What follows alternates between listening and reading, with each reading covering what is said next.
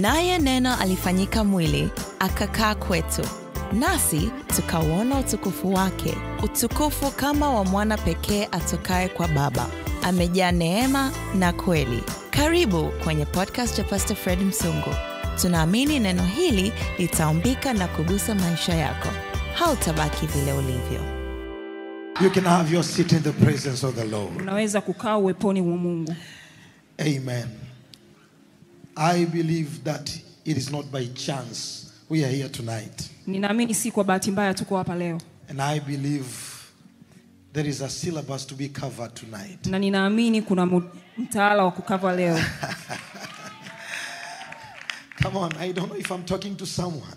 Kama ninaongea na mtu. I say I believe there is a syllabus to cover this night. Ninaamini kwamba kuna mtaala wa kukava leo. That is the reason we are here. Na ndio maana tuko hapa. We have prayed for the man of God. Tumemwombea mtumishi wa Mungu. And we believe na tunaamini there is a grace of healing upon him. Kuna neema ya uponyaji juu yake. We believe so. Tunaamini hivyo. And so it is. Na ndivyo ilivyo. And because God wanted us to be here. Na kwa kuwa Mungu alitaka tuwe hapa. We are here. Tuko hapa. So get ready to receive. Kwa hiyo uwe tayari kupokea. The book of Luke chapter number 19. Luka 19. From verse 41 to 43. Mstari wa 41 mpaka 43. That is where up to 44, sorry. Mpaka 44. And I want to establish my introduction from that scripture. Na ninataka kuanzia utangulizi wangu hapo.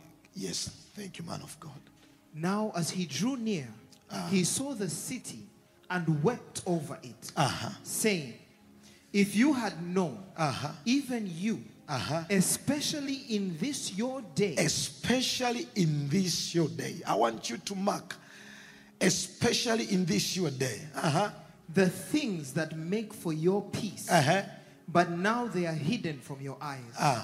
For days will come upon you when your enemies will build an embankment around you, surround you and close you in on every side, and level you and your children within you to the ground, and they will not leave in you one stone upon another, because you did not know the time of your visitation. Because you did not know. Kwa kuwa hukujua. Haukutambua majira ya kujiliwa kwako. You did not know your time of visitation. Now, ninajua tumeongea mambo mengi sana kwenye hizi siku ambazo Mungu ametupa kukaa hapa. Tumeongea mambo mengi sana kwa siku tulizokuwa hapa. Lakini ninashukuru kwa sababu kuna kitu Roho Mungu amekiweka ndani yangu kwa mkazo mkubwa. But I thank God because there is something he has placed in my na heart. nilikwambia siku ya kwanza kwamba ninaamini hakuna mahali wa Mungu ananipeleka kwa bahati mbaya. And I told you the first day that God does not take me anywhere by chance. Na kwa sababu hakuna mahali tunaenda kwa bahati mbaya. And because there's nowhere we go by chance. Nimekundua niliposimama kwamba I have realized when I stood that kuna mahali tulikuwa tujamaliza. there's a place we had not finished. Ambako tunaenda kumaliza sasa. Which we are going to finish today. Kwa hiyo ratiba hii ni ratiba ya Mungu. So this is God's schedule. Ametuamini nayo sisi. He's trusted us with. Kwa hiyo kuna wakati tunaweza tukasikia lakini tusijue kwa ukamilifu kile Mungu alisema. So there are times we can hear but not really understand what God said. Na kwa sababu katika mambo yote anafanya kazi na wale wampendao. And because in all things he works with those who love him. Mema, to give him good things. Kuna vitu anaviruhusu vitokee. There are things he allows to happen. Ili kukamilisha ratiba yake. So as to fulfill his schedule. Kwa hiyo sasa natamani tuongee kitu kimoja. So today I want us to talk about one thing. Kwa sababu tupo kwenye kusanyiko la neno Word Fest. Because we're in Word Fest.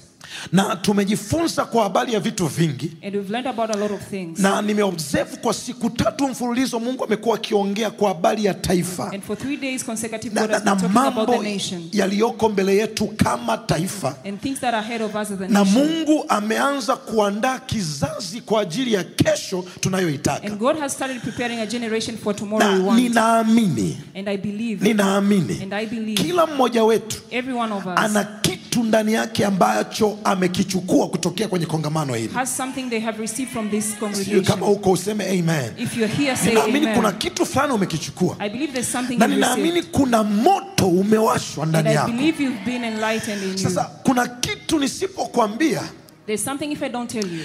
Inawezekana moto ukawaka. There's a possibility that this fire will be there. Lakini usidumu ndani yako. But not last in you. Kuwaka moto ni jambo moja.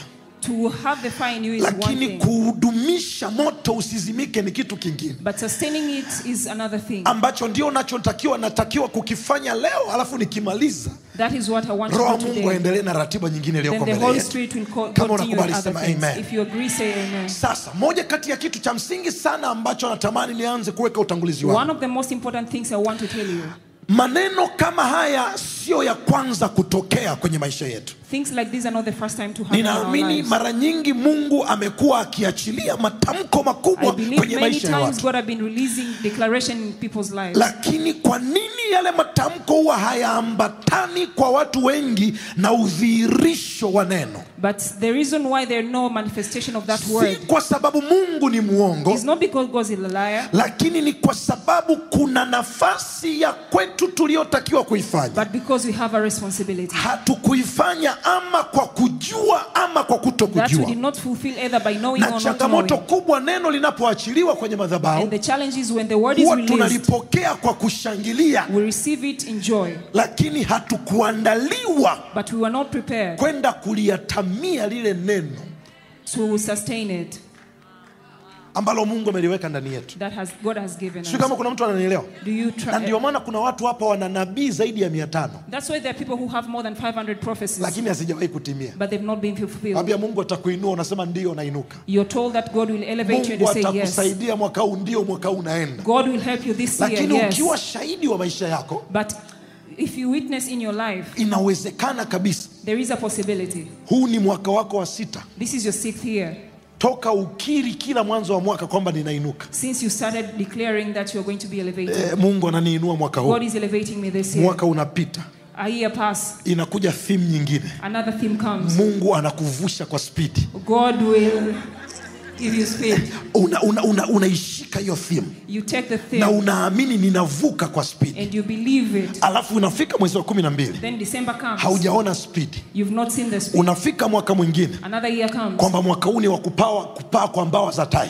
This is the year of being given eagles. Na wings. unasema kabisa ninapaa kwa mbawa za tai. And you say, I will fly like Mwezi an wa eagle. 12 unafika. December comes. Ukiwa mkweli kwenye nafsi yako, If you're true in your soul, haujapaa.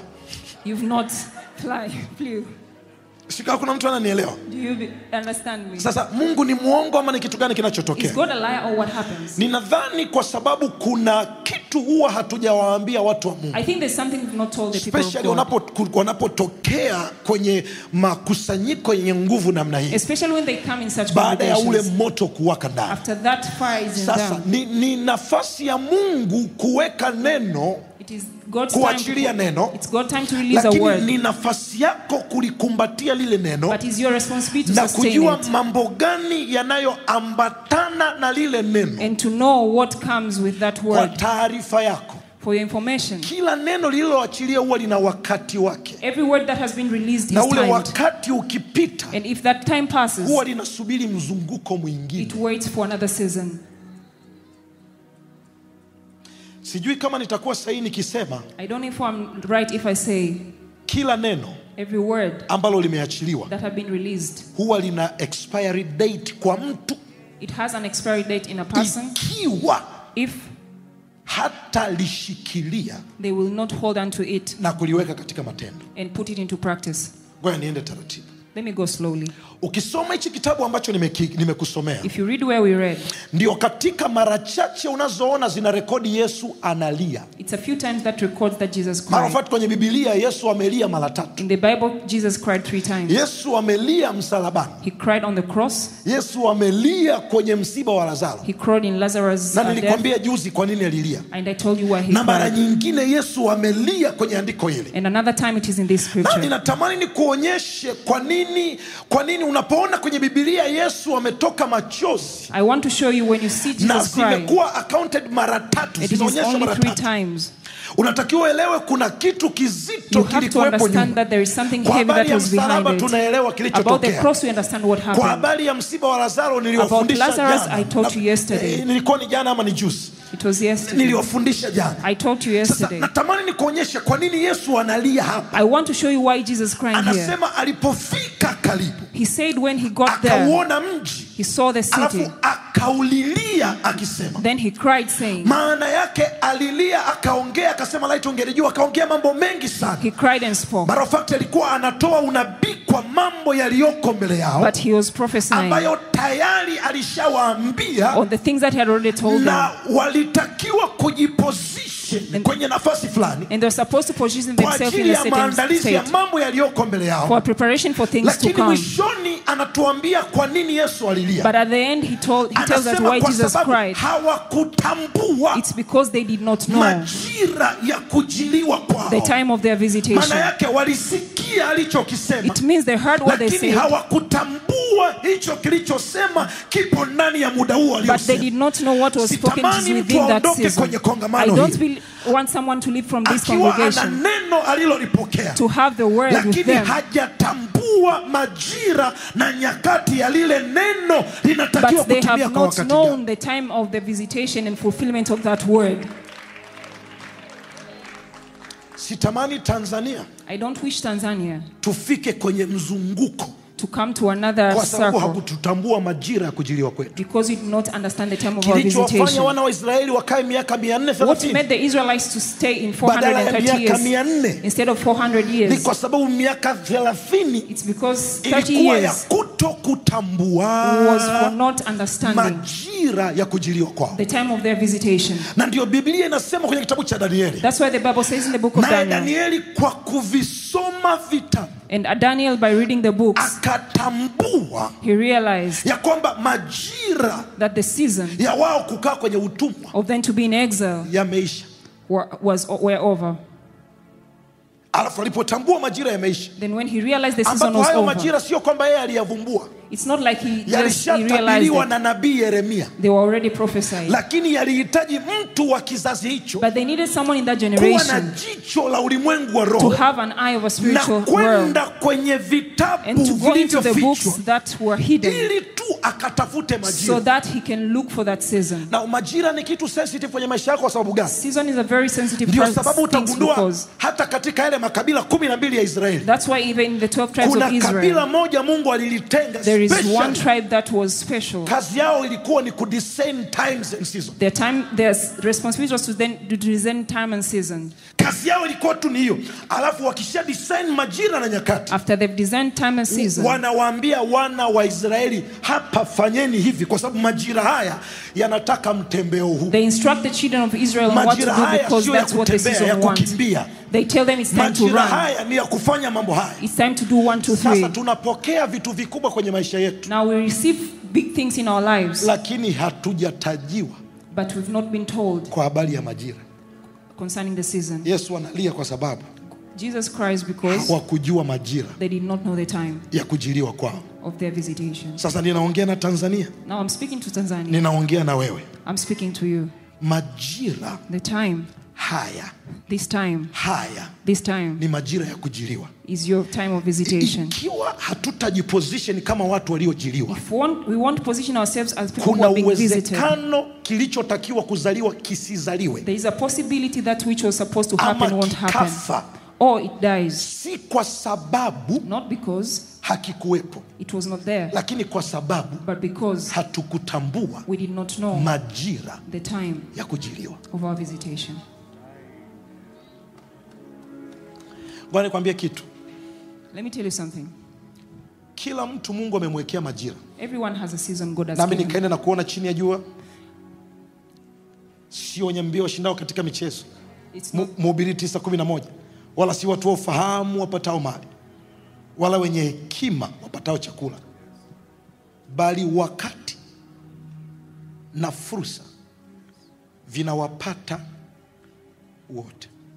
Kinachotokea kwenye maisha yetu, what happens in our lives, moja kati ya kitu ambacho Mungu huwa anakifanya one of the things that God does kama zawadi kubwa ya urejesho, as a gift of revival, huwa ni urejesho wa majira.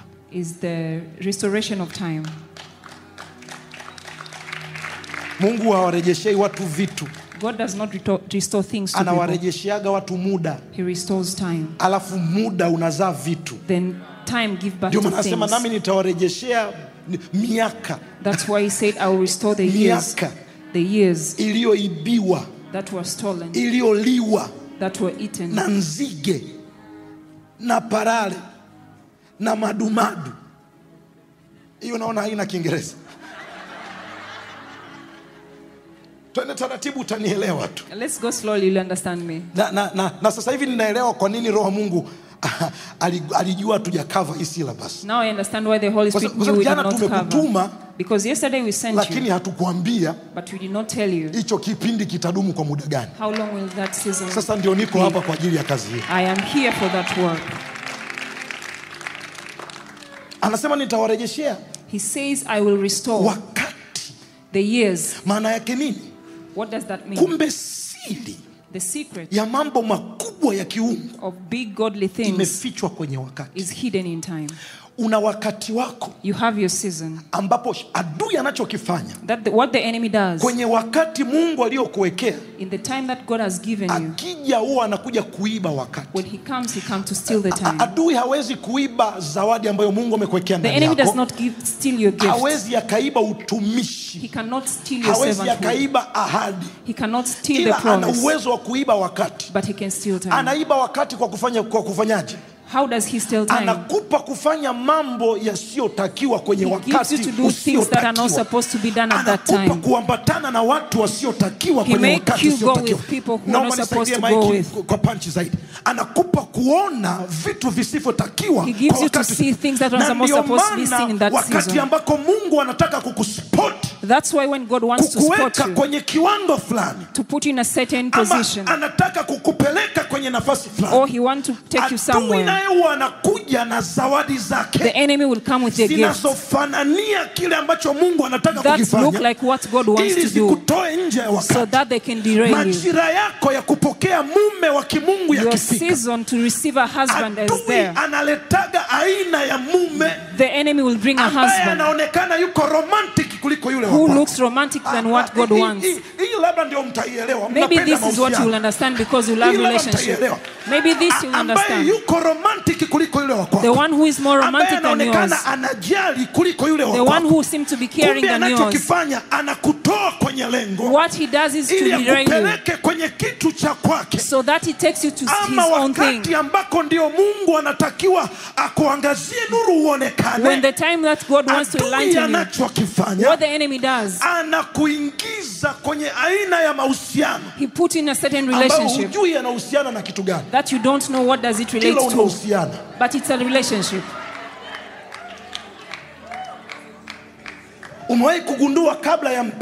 Have you realized before there's something that looks like breakthrough?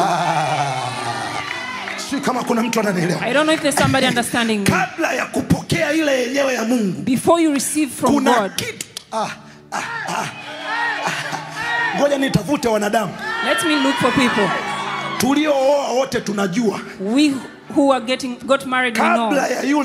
Before the one will come before you that looks like her. They pretend to be angels. Anakujaga kwanza anayefanania. Alafu unaona mbona ananichanganya? Ni yule ama ni huyu? You ask yourself, is it or not? What the enemy does, anakuibia wakati. He steals time. Na ndio maana tunaposema it is time for revival. That's why tukisema ni muda wa analetaga watu wanaofanania kama wameleta revival. The enemy bring people who looks like they bring revival. Lakini ndani yake but in them, anawaweka watu kwenye viti wanaofanania kama wao ndio tuliowasubiri. That look like the one we're waiting for. Ninaomba katika jina la Yesu. But I'm praying in Jesus' name. Macho yako yatafunguka na may utajua. Your eyes be enlightened. Ya kwamba pamoja na kile ambacho kimeletwa kinachofanania. Despite what has been brought, ambacho Bwana there is something that God wants to happen. Na will not be blinded in Jesus' name. Hatutafungwa macho kwa jina la Yesu. We won't be blinded in Jesus' name. Tutakapokiona because when we see it, we will know it. Tutakapokiona tutajua. When we see it, we will know it. That is the reason. Na hiyo ndio sababu. Mungu hamwambii Ibrahimu aende wapi. God does not tell Ibrahim where to go. Nenda huko. He tells them go there. Anajua akimwambia location. Because you know when he tells him location, kinachofanania na anakokwenda. Something like it will come on his way. Ibrahimu hakujua anakoenda mpaka siku aliyofika. Ibrahim did not know where he was going until when he reached there. siku aliyofika, the day he arrived, alipolala akaamka, when he slept and Mungu woke ndio up, akamwambia inua macho yako. that's when God told him, raise your eyes. Tazama upande wa mashariki. Look on the east. Tazama pande zote. Look everywhere. Anasema as far as your eyes can see. Kama macho yako yanaweza kuona. Mahali hapo nimekupa. I have given this lakini area. siku anamuita alimwambia toka nenda mahali nitakapokuambia. He told him go to a place where I will show you. Prevent na Ibrahimu kuanguka mahali ambapo hakutakiwa kuangukia. In a place where he was supposed to fall on. Kwa sababu haukutambua. Because you did not know. Majira ya kujiliwa kwako. The time of your visitation. Adui anajua. The enemy knows. Wakati wa kujiliwa kwako ukifika. Your time of visitation when it arrives. Ambapo ndio unatakiwa ukawekwe. Where you are supposed to be positioned. Pale kwenye ile ofisi ya kimungu. In that office. Ndio application nyingine nyingi. There is where many more applications. That are not of that place will arrive. That's where a person becomes proud. He said, you know, I'm very lucky. Yani zimenizunguka. I'm surrounded. Kumbe shetani anachokifanya. What the enemy does. Ameleta kitu cha kwake. He's brought his own thing. Ili kije kukudistract. So as to distract you. Na kuonyesha umuhimu.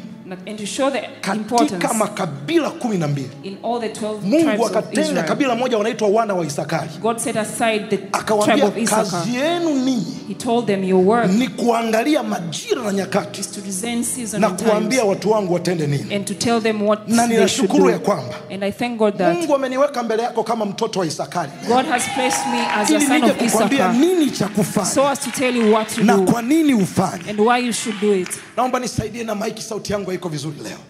Nini cha kufanya na kwa nini ufanye? What to do and how and why you should do it. Kidogo. Sasa. Now. Sijui mpaka kama hapo umenielewa. I don't know if you understood me. What I'm saying. Sasa. Now. Kuna msisimko mkubwa tunao. We are very excited. Lakini tunashindwa kuelewa kwamba. But we fail to understand. Jambo hili this thing liliumbwa litokee katika majira fulani. Was meant to happen in a certain season. Na ndio maana. And that's why. Adui anachokifanya. What the enemy does. Anapotaka kuua destiny za watu wakiwa bado wako kwenye matumbo ya mama zao. When he wants to kill destinies when they're still their mother's wombs.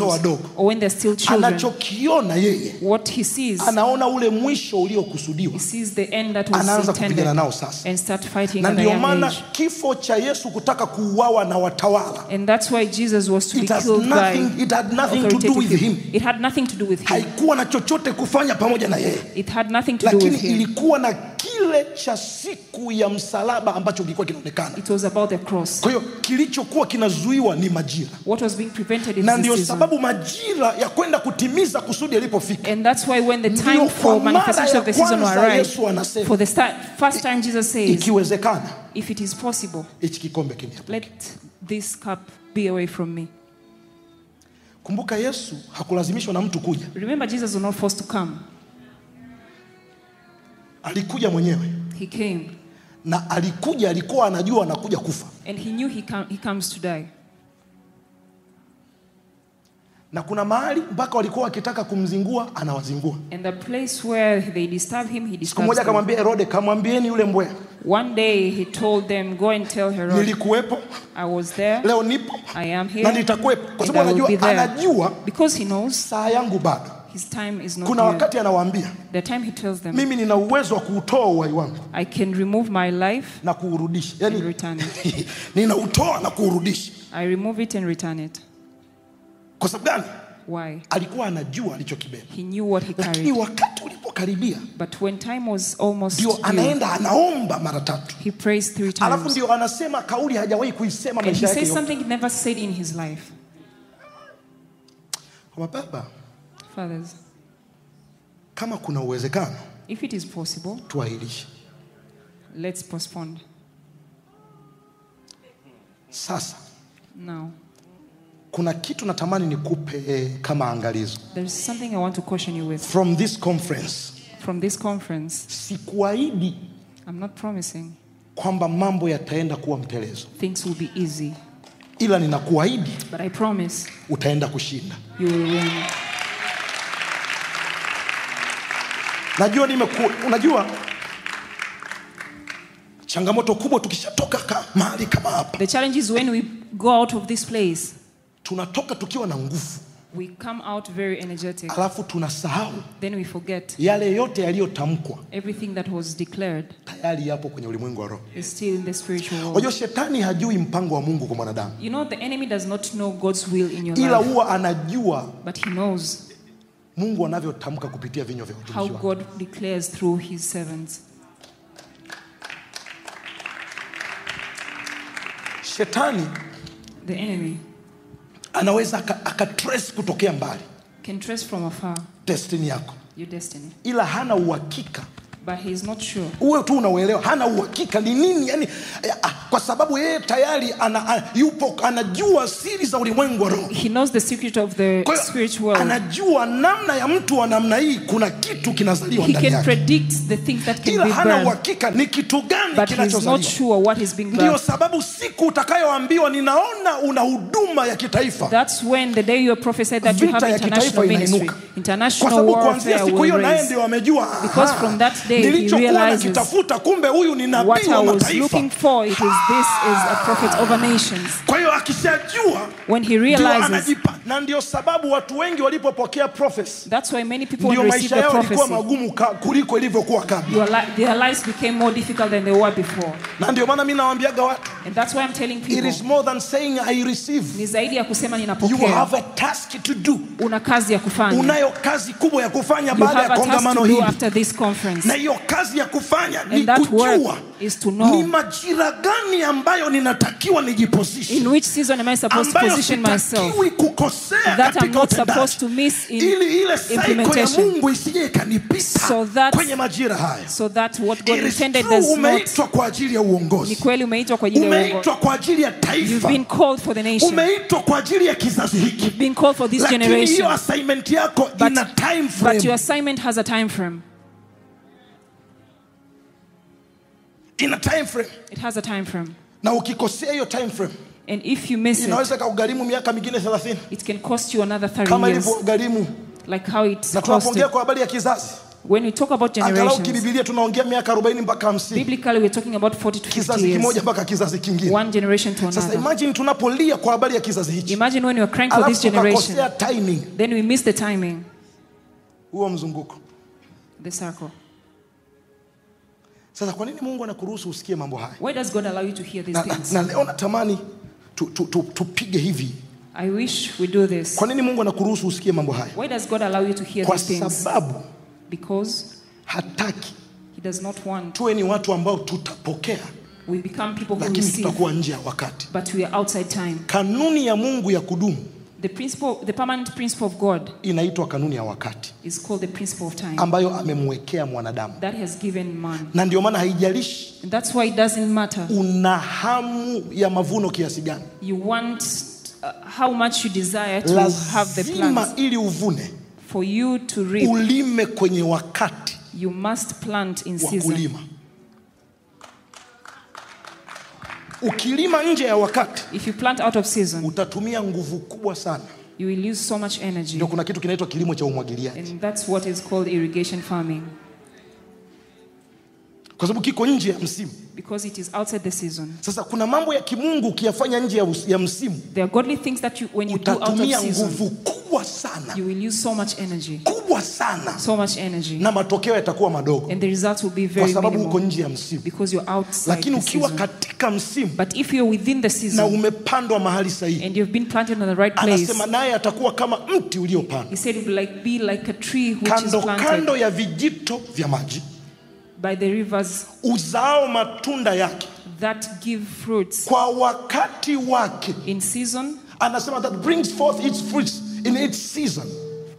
Anasema na wala jani lake halinyauki. And its leaf shall not wither. Anasema pale mbele anasema na kila alitendalo litafanikiwa. Whatever he does shall prosper. Kinachofanya huyu mtu asinyauke. What makes this person not wither? Ni season. It's a season. Hebu naomba tusome pale. Naye atakuwa kama mti uliopandwa kando ya vijito vya maji. Uzao matunda yake, alafu unazaa kwa nini? Kwa majira yake. Kwa hiyo kuna kanuni mbili natamani uione. There are two principles I want you to see. Kanuni ya kwanza, the first principle, ni kanuni ya majira. is the principle of season. Kanuni ya pili, the second principle, ni kupandwa mahali sahihi. is to be planted in the right place. Sasa unajua itakuwa hasara sana. You know, it will be a loss kwa haya mambo makubwa ambayo tumeyaongea, for the things, great things we've spoken ambayo about, ninaamini Mungu anataka kuwatumia watu yatokee. that I believe God wants to use people to implement, manifest them. Mahali pasipo sahihi. But people might be planted in a wrong place. Kanuni ya kwanza nimekwambia, kanuni ya majira. The first principle is the principle of season. Leo nataka uandike. Today I want you to write. Maana jana nilikuwa na vijana wangu wakawa wananionyesha wameandika tu kichwa cha habari. My people yesterday only wrote the title. Nikiwauliza ni nini, wanasema kulikuwa kuna, it was powerful. When I asked them, they said it's powerful. Anasema okay, tuone umeandika wapi. Maana tu wameandika maandiko. They've just written the scriptures. Nikagundua kuna syllabus hatujaikava. I realized there's a syllabus of not twende taratibu ili uandike. Now let's go slowly so that you can Kanuni write. ya kwanza nimekwambia ni kanuni ya majira. The first principle is the principle of season. Lakini kanuni ya pili ni kanuni ya kupandwa mahali sahihi. The second principle is the principle of being planted in the right place. Kuna kitu, there's something cha muhimu sana kwenye maisha yako that is very important in your life to understand. Kuna mambo, there are things, siri pekee, the only secret iliyofungamanishwa katika ukuaji wake, that is in your growth, ni muda. Is time. Ni muda. It's time. Sasa now tunapoongea kwa habari ya kuwatuma watu kwenye uongozi, when we are talking about sending people to leadership positions, ambao wamekaa hapa that are here, lakini mpaka sasa until now wao ni wajasiriamali, they are entrepreneurs. Kwa unaona, so you see, hajapandwa, they've not been planted anapotakiwa kupandwa. Where they're supposed to be Na planted. wengi ukiwauliza, and when you ask them, anakuambia pastor, mimi nimejishikiza. They tell you, I'm just here. Nimejishikiza tu hapa, unajua maisha ni kujishikiza. Ngoja nikwambie. Ngoja nikwambie. Let me tell you. Nilichokuja kukufundisha leo, what I've come to teach today, nikuja kukuuliza, is to ask you, wakati ulikuwa unasema amen I receive, when you're saying I receive, ulikuwa unajua unachokipokea? Did you know what you receive? Na ulikuwa unajua umepandwa mahali sahihi ili unapopokea kiendelee? Did you know that you're planted in the right place? Kuna watu wameitwa kwenye marketplace. There are people who have been called for the marketplace. Kuna watu wameitwa kwenye siasa. There are people who have been called for the politics. Lakini bado wamekomaa na uinjilisti. But they're still in evangelism. Haujapandwa mahali sahihi. They've not been planted in the right place. Kwa sababu itakapofika saa, when time comes, ya kile kitu kuzaliwa, of that thing to be birthed, kitazaliwa na watu ambao wapo mahali sahihi kwa majira. It will only be birthed by people who are in the right place in the right season. Umejishikiza mpaka wakati wa kuzaliwa umefika. Imagine you're in the wrong place until the time for nchi, lakini amejisikiza. That's when we want a president but somewhere else. Kwenye kitu kinaitwa full time ministry. In something called full time ministry.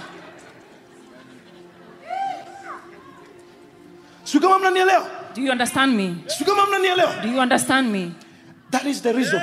Hiyo ndo sababu. Roho wa Mungu mimi aliniambia kuacha kazi mapema sana nikiwa na miezi 3 kazini. The Holy Spirit told me to quit my job when I was 3 months in the job. Why? Nilikuwa nimepandwa. I was planted kwenye eneo lisilo la kwangu. In a wrong place. Nikiwa nimejishikiza. When I was just there. Si kama naongea na Tanzania wenzangu hapa. Kwa kuna mtu anajua kabisa huyu sio mimi. Who knows this is not me? Yani huyu sio mimi. This is not me. Na hapa sio pa kwangu. And this is not my place. Lakini pastor anajua maisha. But pastor, you know life. Yani jinsi alivyo lazima uwe na kitu. You must have something. Lakini hakikisha kile kitu. But make sure that thing kinaendana na kile Mungu ambacho amesema kwenye maisha yako. It's like what God has said in your life. Wewe unajua una ndoto ya uongozi kwenye maisha yako. You know you have a dream of becoming a leader. Tafuta chama unachojua kitashinda. Look for a political party that you know will win.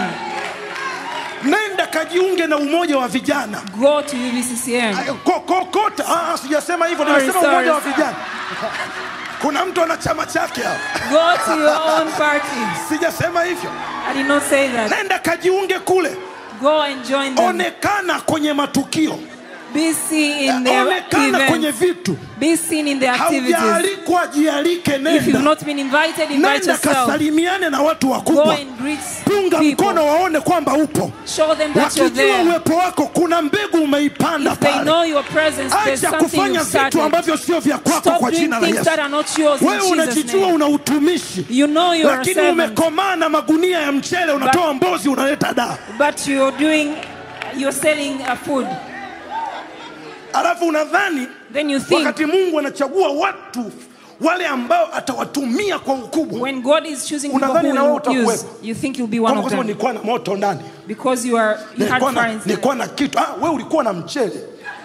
All you had is rice. Utumishi wako utabaki pale. And your servanthood will remain there. Sijui kama watu wanaelewa. Do you understand me?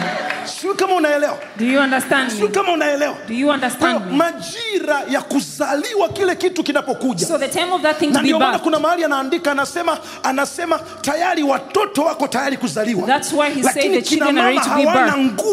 But the mothers don't have the power to push. Ya kwamba what he said is majira yamefika watu hawapo. The season is due, but people are not the position that were supposed to be. Lakini leo ninakutuma katika jina la Yesu. But today I'm sending you in Jesus' name. Hata ikibidi kuacha unachokifanya. Even if it means to stop what you're doing. Uende kule Mungu so that you can go where God wants you to go. Ukapandwe mahali sahihi kwa jina la Yesu.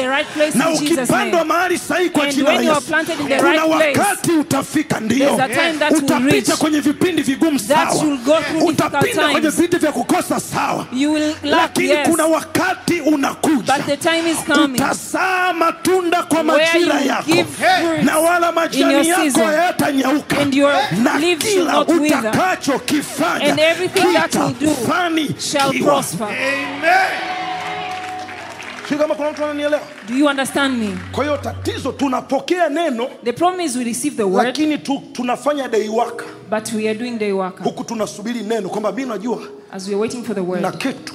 We say we have something. Na kitu. I have something. Neno linachotakiwa kufanya kwenye maisha yako. What the word does in your life. Linakutuma. It sends you. Linakupeleka unapotakiwa kukaa. It takes you where you're supposed to go. Ukalisubiri neno pale. Then you go wait for it there. Kama kujishikiza, kajishikizie kwenye eneo lako. If to buy time, go buy time in your right place. Wakristo wengi that's why most of Christians hawana matokeo. Don't have results. Wamejishikiza kwenye vitu visivyo vya kwao. They are buying time in things that are not theirs. Na ndio maana hata itokee leo mimi nimekuwa kiongozi. That's why if I become a leader today. Nikitaka kwanza kutafuta watu kwenye cycle yetu. If I'm to start looking for people in our cycles, I will not get them. Wote tuko madhabahu. Because all of us on the pulpit.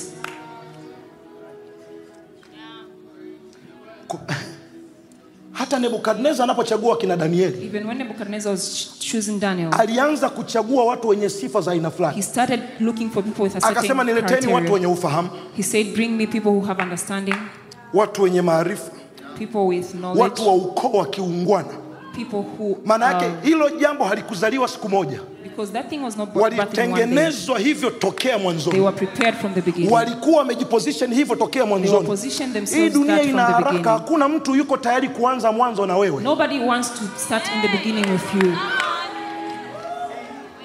Only your dad and mom can do that. Babako na mamako tu ndio wanaweza kufanya hivyo. Hakuna mtu ambaye kwamba mimi nataka mambo yangu yaende. I want my things to go. Alafu nimchukue mtu ambaye hajapandwa mahali sahihi. And take someone who is not in the right place. Kwa sababu ana potential. Simply because they have a potential. Nianze mara moja na yeye nianze kufundisha hii ndio hapa sema B. Hapa sema C. Ninatafuta ambaye tayari. I'm looking for someone who is ready. Amepandwa mahali sahihi. They are planted in the right place. Ninamchukua, ninamtengeneza ninavyomtaka. I take them and train them as how I want them and work with them.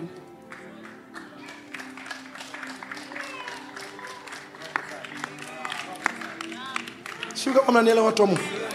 Sio kama mnanielewa watu wa Mungu. Do you understand me? Sio kama mnanielewa watoto wa Mungu. Do you understand me? Sio kama mnanielewa watoto wa Mungu. Do you understand me? Unajua una wito. You know you have a calling. Umebeba ndani yako wa kitu fulani. You're carrying in you. Hakikisha umepandwa pale. Make sure you are planted there. Kama unajisikiza, kajishikizie pale. If you're buying time, buy time there. Acha vitu vikatokee kule. Let things happen when you're there. Majira yakifika. So that when time comes, uko mahali sahihi. You will be in the right place. Na unafanya jambo sahihi. And you're doing the right thing. Kwa hiyo jana nilikwambia mambo makubwa yatatokea. So yesterday I told you the big things are going to happen. But they won't happen. Kama jambo la kwanza utayajua majira. If you not know the season. Na jambo la pili haujapandwa mahali sahihi. And you're not planted in the right place. Sasa si ndio unaelewa kuna watu mtatakiwa mkaandike zile barua. Now you understand you have to write those letters.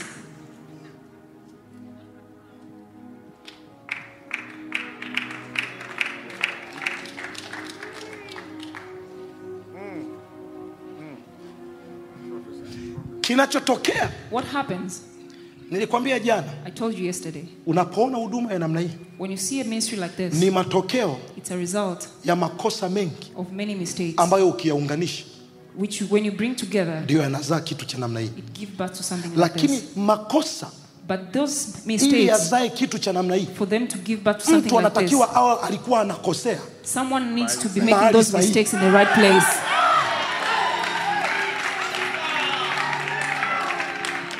Ni bora mtu anayekosea kwenye eneo lake Better someone who makes mistakes kuliko in the area anayepatia kwenye eneo la mtu than the mwingine. one who is right in someone else's area. Ngoja nirudie tena. Let me repeat it. Kwa sababu makosa yatamjenga kwenye eneo lake. Because those mistakes will Lakini build them in their anayepatia area. akiwa hajapandwa mahali But sahihi. if you're right, you're right in a wrong place. Nyumbani kwangu mimi niliotesha mpapai. I planted a pawpaw in my house. Na ndio mti pekee uliokuwa haraka. And that's the only tree that grew very fast. Lakini nikaja kugundua, But I came to realize nimeuweka mahali ambapo I've placed in a place where natakiwa kujenga vyumba vya wageni. I'm supposed to build guest houses, rooms.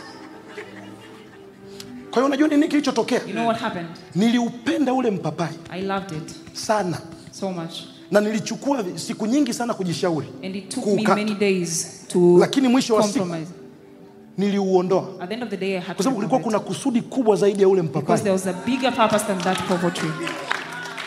Kwa hiyo na ndio maana kuna wengine mnafukuzwa kazi huku unaambiwa That's why some of you are fired wewe where una you're told. future. Unafiwa yani You're told you have a future. yani si kama unanielewa. You understand Watu me? wanakuondoa huko wanakuambia yani People are removing you while encouraging you. yani Mungu atakusaidia. God will help you. Una roho nzuri. You have Yani hatuna cha a good kufanya. heart, but we don't have anything to Ila do. kumbe cha kufanya wanacho. But they have Maana something to yake do. wewe ni mzuri. It means you're But you're good, good for nothing. but you're good for nothing. Because you are not at a right Kwa sababu place. hauko mahali sahihi. Haupo mahali unapotakiwa You are kuwa. not at a right place. Mimi ninaomba katika jina la Yesu. I am praying in Jesus' name. Ikiwa utang'olewa ulipokuwa. If you'll be uprooted where you are, Ukapandwa unapotakiwa kupandwa. to be planted where you're supposed to be Ni kweli itakuwa ni maumivu. it will be Lakini painful. nakwambia miaka mitatu But mimi na I'm wewe telling you, 3 years tutakutana. we'll Miaka meet. mitano mimi na wewe In 5 tutakutana. years we'll Utaniambia namshukuru You Mungu kwa tell ajili me ya I Word thank Fest God ya for Word 2023. Fest 2023. Kwa sababu japokuwa Because nilikuwa na maumivu, although I was in lakini pain, nilienda kupandwa mahali but I sahihi. was planted in the right Ni area. bora, narudia tena, It is better ukakosea mahali sahihi to make mistakes in kuliko the right place ukapatia mahali than pasipo to be sahihi. right in a wrong place. Sio kama kuna mtu ananielewa? Do you understand Kwa me? tunakosa watu kwa sababu watu wana maneno We love people na because anajijua people yeye ni have nani, the word. ila hajajitengenezea They njia. know who they are, but they've not Neno paved the way. likishaachiliwa, When the word is released,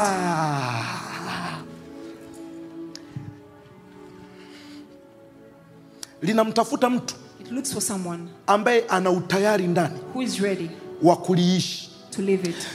Unajua You know, Mungu anaweza akafanya hivi God can do like this, na dunia nzima ikaokoka, and the whole world will be saved. ila hajafanya But He's not done that, na hatafanya. and He will never do that. Kwa sababu gani?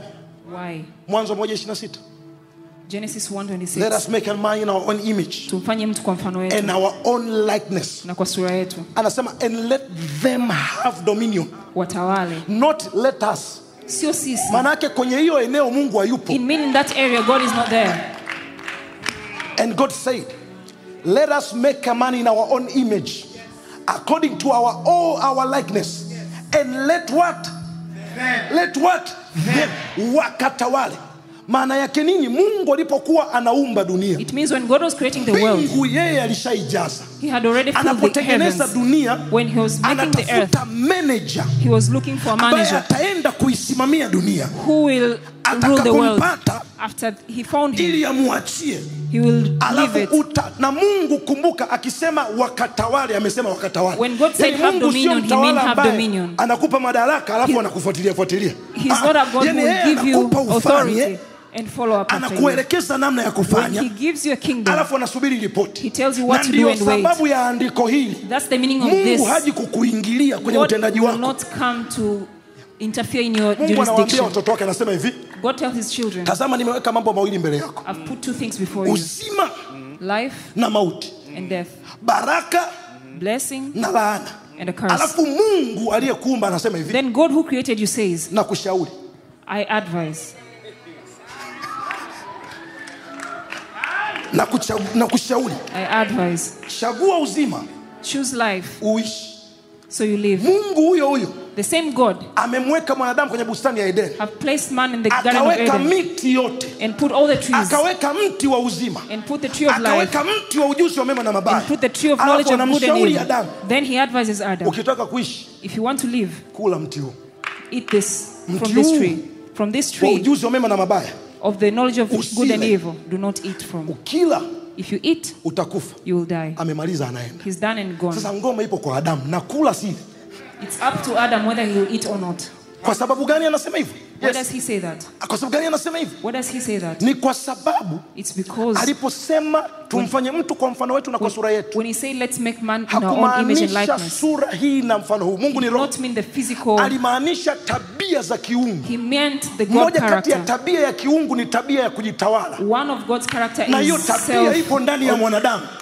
Na ndio maana hakuna mwanadamu aliyeumbwa kutawaliwa. That's why there is no man who has been created to be ruled, but to rule himself. Na yeye ndani yake ana asili ya utawala. Because in them na ndio maana ukimtawala mwanadamu badala ya kumuongoza, that's why when you rule instead of leading, there's a time they will get tired. Vitu vya ajabu kama mnyama. And do bad things. Kwa sababu hakuumbwa kutawaliwa. Because you're not created to be ruled, but to be led. Sio kama tunanielewa. Aliumbwa kuongozwa. He was created to be led. Asili ya uungu. In him there's a godly nature of making decisions. Ndani yake kuna asili ya uungu. There's a godly nature. Ya kujua mema, na ndio sababu knowing good and evil. That's why what God did, Biblia inasema Adam pumzi ya uhai. He breath on Adam. Sasa ile pumzi ile, sikiza nikwambie, ile sio pumzi ya kupumua. That breath was not for breathing. Tafsiri neno alimpulizia roho wake. It means alipuliza roho yake ndani ya mtu. Hapo Biblia inasema mwanadamu akawa mtu, akawa nafsi hai. Then man became a living being. Sasa najua biolojia imetuaminisha sisi ni viumbe hai. I know biology made us believe we are living things. Lakini pastor, mimi sio kiumbe hai. But I'm not a living thing. Mimi ni nafsi hai. I am a living being. Maana kiumbe hai, miti ni viumbe hai. Because a living thing, even trees wanyama are ni living viumbe things. hai. Animals are living things. Mimea ni viumbe hai. Plants are living things. Mimi nakuaje kwenye kundi la mimea? How can I be in the group na of plants? sifa za viumbe hai ni sifa gani? What are the kiumbe hai? Sifa ya kwanza kinazaliwa. Number one, sifa ya pili, kiumbe hai kinakula. They're eating. Kikila, sifa ya tatu, kinakuwa. It grows. Kikikua, sifa ya nne, kinajiongea. It moves. Kikijongea, sifa ya tano, kinakufa. It dies.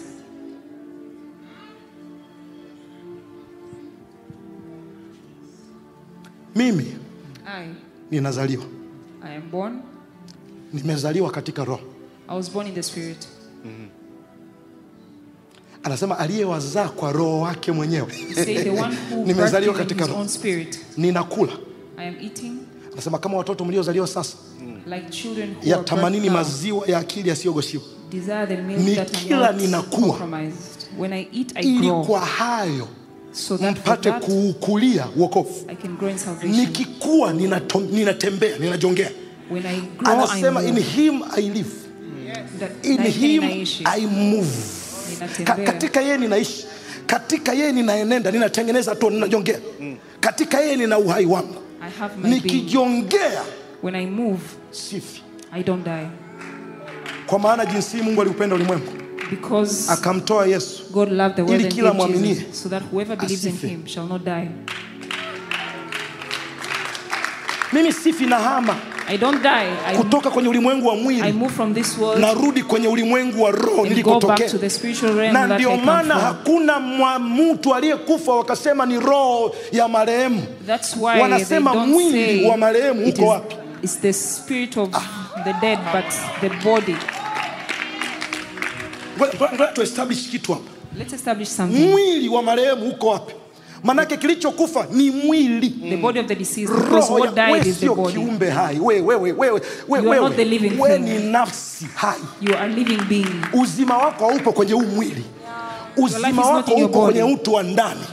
Na ndio maana Paulo anasema japokuwa utu wetu wa nje unachakaa. That's why Paul says, ukiniangalia ndani ninafanywa upya. Ninafanywa upya. I am made new every day.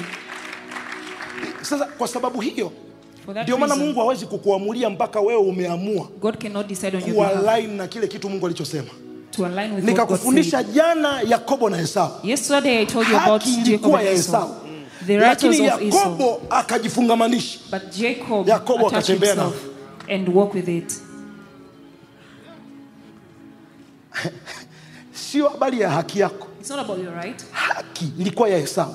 The right was Esau's. Lakini Yakobo alikuwa amejiposition. But Jacob positioned mahali himself sahihi. In the right place. Alikaa na mtu aliyesikia unabii. He sat with someone who received the prophecy. Naye atakuwa kama mti uliyepandwa. Will be like a tree planted. Majira yalipofika, when the season arrived, Esau hakuwa mahali alipotakiwa kuwa. Esau was not in the place he was Yakobo supposed to alikuwa be. mahali alipotakiwa But Jacob was kuwa. in the place he was supposed to be. Kwenda kabla ya That's why kaka he yake. went before his brother. Kama umenisikiliza kwa hizi siku 3 utakuwa una connect sana. If you listen to me for 3 days, you're now connecting siku 3 utakuwa unaelewa naongea kitu gani. You understand what I'm talking about. Nisikilize nikwambie. Listen to me. It is not about prophecy. Sio habari ya unabii. Sio habari ya unabii peke yake. It's not about prophecy only. Ni habari ya mtu kujua nafasi. It's about someone knowing their position. Na ndio maana Adamu siku alipopewa huo uwezo. That's why when uwezo, Adam was given that ability, Mungu akamfanyia experiment. God did an experiment. Akasema Mungu akaumba. God created. Alafu alivyoumba akampelekea Adamu. Then he brought to Adam. Biblia inasema ili aone atawahitaji. So as to see what he will call. Kumbuka dunia Mungu ameshampa mwanadamu. God has already given man. Kwa hiyo mtu mwenye haki, so the one who has the right kwenye hii dunia to operate in this ni mwanadamu. Is the man. Na kinachomfanya mwanadamu kuwa na haki what makes man ni kwa sababu amepewa mwili. Is because he has a body. Hakuna kiumbe bila mwili kinachoruhusiwa kufanya kazi kwenye dunia. Ndio maana Roho Mtakatifu akitaka kutembea, that's why when the Holy Spirit wants to anauvaa mwili. He takes your body. Yesu alipotaka kuja, when Jesus wanted to come, alikuwa ni neno. He was the word. Akawa kwa Mungu. He was with God. Akawa ni Mungu. He was God. Alipotaka kuja, but when he wanted to come, 1:14 Yohana, na neno akafanyika mwili. The word became flesh. Mbona mnadaka haraka pole sana leo? Why are you so slow neno today? Akafanyika nini? The word became flesh. Manake ili awe na uhalali wa kufanya kazi duniani. So it can have the right to operate on earth. Alihitaji mwili. They needed the word. Kwa sasa nachokufundisha hapa kitu gani? Najaribu kukuonyesha neno la Mungu haliji kukufunga kamba. I'm trying to show you that the word of God does not come to pull you. Kwamba kwa sababu Mungu alisema itakuwa. That because God said it will be. Ndio kuna wale watu wanasemaga pastor kama ipo tu. Those who say if it is there, it is there. Ufalme nilikwambia jana. This kingdom ni kwa ajili ya watu wenye fujo. Is for the violent. Sio wenye nguvu. Not the powerful. Wenye fujo. The violent. Watu ambao people who wako tayari kupokea neno. Are ready to receive the word. Na kutembea and walk. Na kufanya kwa majira sahihi ya lile neno. And do in the given time. Ndio siku moja Yesu amekaa anafundisha. That's why one day Jesus hana ratiba ya kuponya. He did not have any plans to heal. Lakini kuna watu wana ratiba ya kupona. But there are people who had the plans to be healed. Twende taratibu. Let's go slowly. Yesu alikuwa na ratiba ya kufundisha. Jesus had only the teaching schedule. Alikuwa hana shida na kuponya mtu. He didn't want to heal ila kuna watu wao walikuwa wana ratiba ya kuponya. But there are people who had the plan to be healed. Mlango ukawa upitiki. The door was not accessible. Na watu wamejaa mpaka nje. And there were people till outside. Kwa sababu wana ratiba ya kupona. Because they had planned to be healed. Wakatoboa dari. They made a way. Ya nyumba isiyo ya kwao. On the roof that was not theirs. Ya nyumba isiyo ya kwao. A house that was not theirs. Maana yake nini? What does that mean? They were ready to pay any price. Walikuwa tayari kulipa gharama yoyote. Ili wakipate kile alichokibeba. Hawakuhusika. They were not responsible. Katikati Yesu anafundisha. Jesus was teaching. Anaona kuna mzigo unashuka. He's seeing someone coming down. Hata ningekuwa mimi. Even if it was me. Ningemponya pale pale juu. I would heal them right there. Sasa nikwambia wewe umepona. Haya. I would tell them nenda. You are healed, go back. Ni lazima ujilazimishe kuingia kwenye ratiba ya Mungu. It's a must for you to push yourself into God's timetable. Na ndio maana Yesu alipokuja kwa walio wake. That's when Jesus came to the walipomkataa, when they refused, hakuwasubiri wamkubali. He did not wait for them maana to accept majira him. yalikuwa hayajasimama. Because time had not stopped. Akatafuta waliompokea ambao He looked hawakuwa for kwenye those who plan. received him but were not in plan. Hiyo ndio sababu kuna mtu anaweza kawa amekusudiwa hapa, lakini kwa sababu hajakaa mkao, neno lililokuwa la kwako linahamia kwa mtu mwingine anachomoka. Kwa sababu kanuni ya neno la Mungu likishatoka mbinguni halitakiwi kurudi. Kwa hiyo not go to him void. So if it does not get anyone, it looks for someone else. Katika jina la Yesu. In the name of Jesus. Na ndio sababu kwenye hii dunia and kuna that's why in this world there's wafalme wanatembea kwa miguu na watumwa wamepanda farasi. Kwa sababu gani? Neno linatakaga mtu aliyepandwa mahali. Umewahi kuona udongo ukiwa kwenye maji maji? Hata mpanzi akiangusha mbegu kwa bahati mbaya inaota. Ndio neno la Mungu linafanyaga kazi kwenye kanuni. Inawezekana ni wewe, lakini kwa sababu you are not planted lakini kwa sababu haujapandwa in the right place, hiyo mbegu inaweza kumkuta mtu mwingine. Ninakuombea katika jina la Yesu, mbegu ya neno iliyoachiliwa kwako isianguke kwa mtu mwingine. Neno Bwana alilonituma kwa ajili yako lisianguke kwa mtu mwingine katika jina la Yesu. Pokea utimilifu wa yale Mungu aliyotamka juu yako. Nenda kapandwe mahali sahihi, nenda kapandwe mahali sahihi katika jina la Yesu. Amen. Tuko hapa where are we? Kwa kuwa haukutambua because you did not know majira the time ya kujiliwa kwako, of your visitation.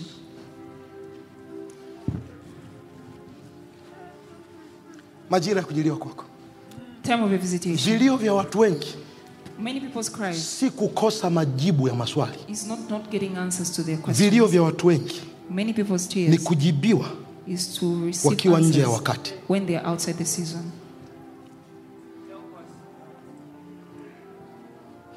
Ndio kuna mtu hapa, that's why there are people here, una destiny ya kubeba majitu kwenye taifa hili, who have destiny to carry giants na in this nation. Mungu anajua. Nilikufundisha kwa habari kwa nini Isaka I taught you about Isaac. Hakutakiwa kukosea kuoa.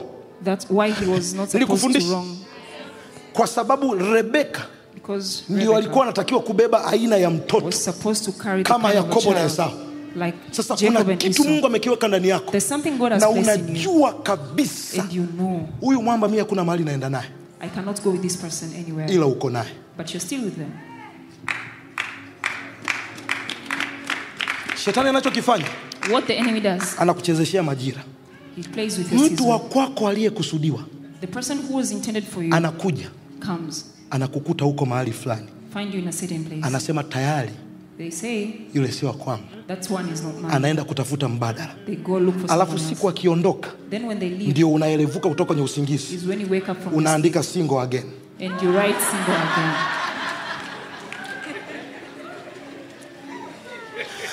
Nafikiri ngoja tuyavunje haya mambo kwenye lugha nyepesi. Let's use a simple language. Hii lugha mnaielewa haraka sana. You understand this language? Ninaelewa. Hii mnaelewa haraka. Wakati mtu wako alitakiwa kuja, when your person was supposed to come, ulikuwa tu na mtu, you were with someone. Alafu alipoondoka, when they left, akachomoka, they left, na wewe ndio ukaelevuka katika usingizi. Then when you realize, wewe nikwambie, hiyo ndio mbinu ya shetani anavyowanyang'anyaga watu vitu. That's how the enemy snatches things from people. Somewhere. You're supposed, unatakiwa kuwa mahali, and you're not there. Na hauko hapo.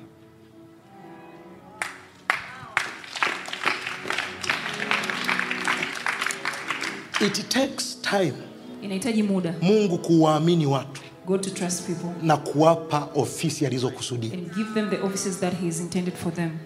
Kwa sababu nimekwambiaje? I told you. Ukienda kitabu cha Mwanzo sura ya 8 nafikiri, Genesis chapter 8, wakati Mungu anaumba kuna mahali utaona, there's a place, ana establish kanuni ya muda. God established anasema the principle muda of time. Nchi idumupo, He say when majira ya kupanda na kuvuna, time to plant, wakati wa hari na vuli, wakati wa mchana na usiku, havitakoma. They will not cease. Havitakoma. They will not cease. Havitakoma. They will not cease. Kwa sababu gani? Ndani ya hivyo alivyoviweka ndio ameamrisha mambo yatokee. Na ndio maana Mungu anaweza akawa anajua. That's why God can know. Lakini lazima akujaribu. But he'll still test you. Na ndio maana kuna kitu kinaitwa jaribio la muda. And that's why there's something called a test of time. Twende taratibu. Let's go slowly. Ngoja leo tukave syllabus. Let's cover the syllabus. Sitaki usisimke sana ukanikosa. I don't want you to be excited. Mungu alikuwa anajua Ibrahimu anampenda. God knew Abraham loved him sana. So much. Lakini ilimlazimu Ibrahimu kumtoa Isaka. Abraham had to give his son. Alafu angalia Look at it. Mungu alikuwa hataki God did not want Ibrahimu amtoe Isaka. Abraham to give. Kwa sababu mwisho wa siku, because at the end of the day, si Ibrahimu aliyetoa. It's not Ibrahim. Ni Mungu aliyetoa. It's God who gave.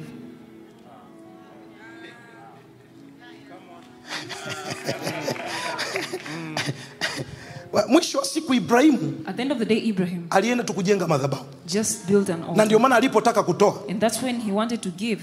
Mungu akabadilisha jina la Isaka kuwa sadaka, akamrudisha kuwa mwanadamu. God changed the name of Isaac from lakini mara ya kwanza Isaka aliitwa sadaka. But at the beginning he was called an offering. Mchukue mtoto wako Isaka ukanitolee sadaka. Take your son Isaac and go sacrifice for him. Majira, but when the time comes, ilipofika majira, when the time arrived, ilipofika majira, when the time arrived, Ibrahimu aliponyosha mkono, when Abraham raised his hand, the Bible says, Mungu akamwambia, God told him, usimchinje mwanao. Do not kill your son.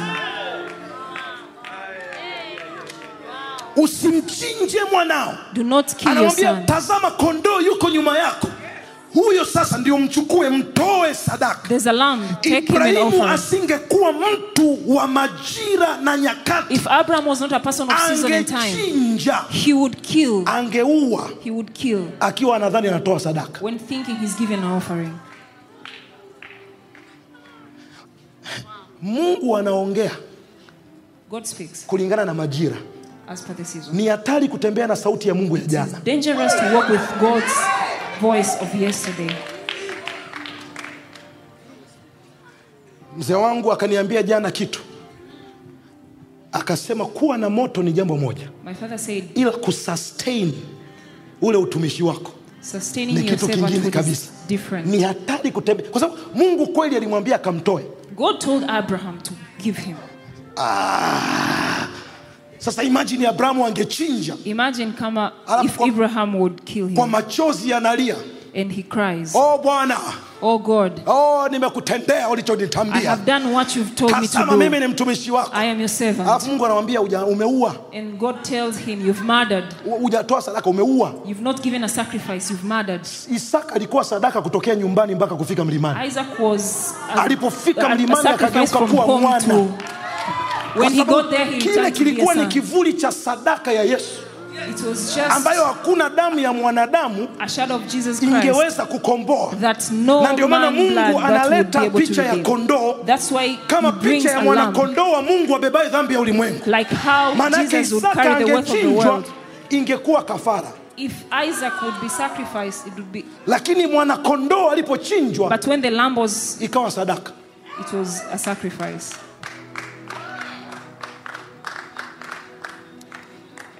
Leo tuko wachache.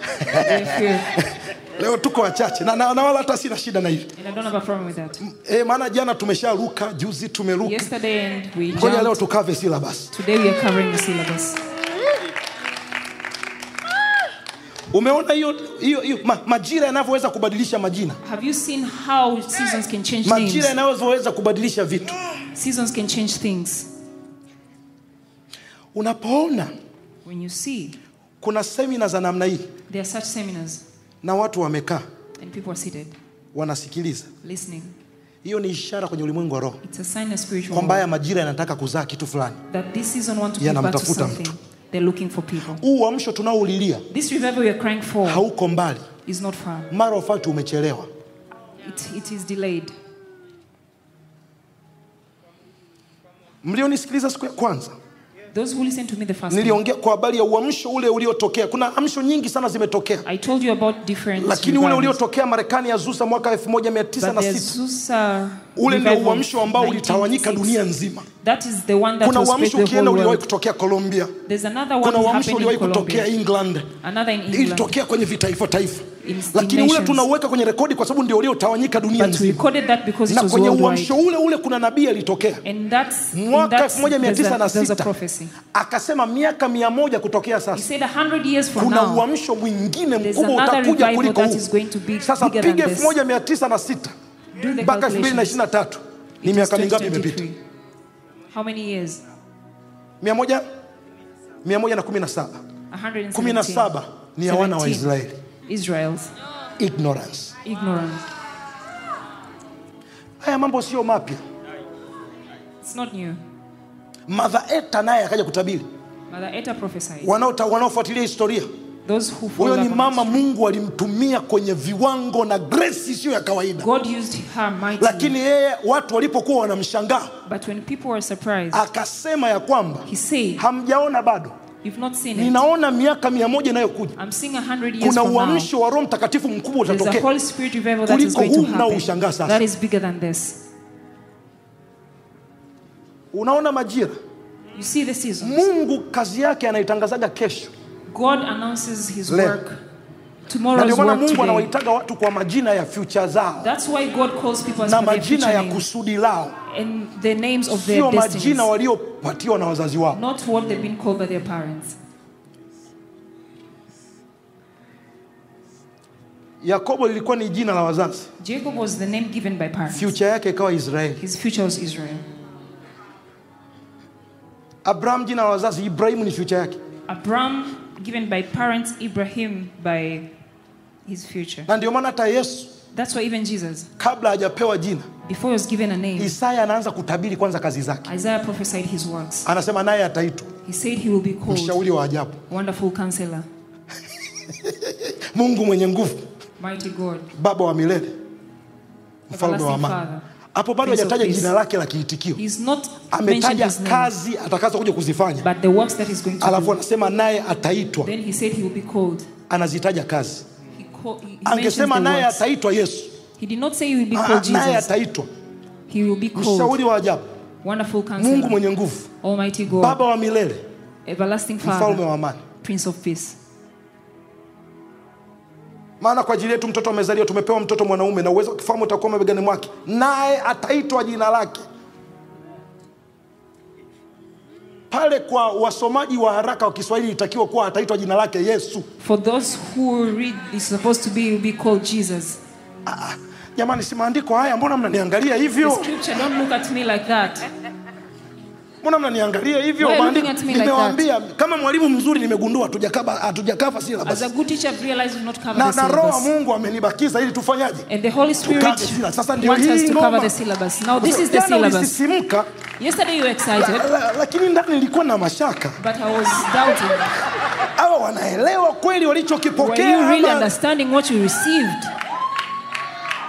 Sasa leo ngoja tumalizie vizuri. I want us to finish. Sasa ni kitu gani ninachotaka kukwambia? What do I want to tell you? Na nina muda tu wa kufundisha, usijali. And I have time to teach you, don't worry. Mambo haya mawili. Two things. Majira, season, na kupandwa mahali sahihi. And being planted in the right. Yataamua it will decide mahali unakokwenda. Where you're going.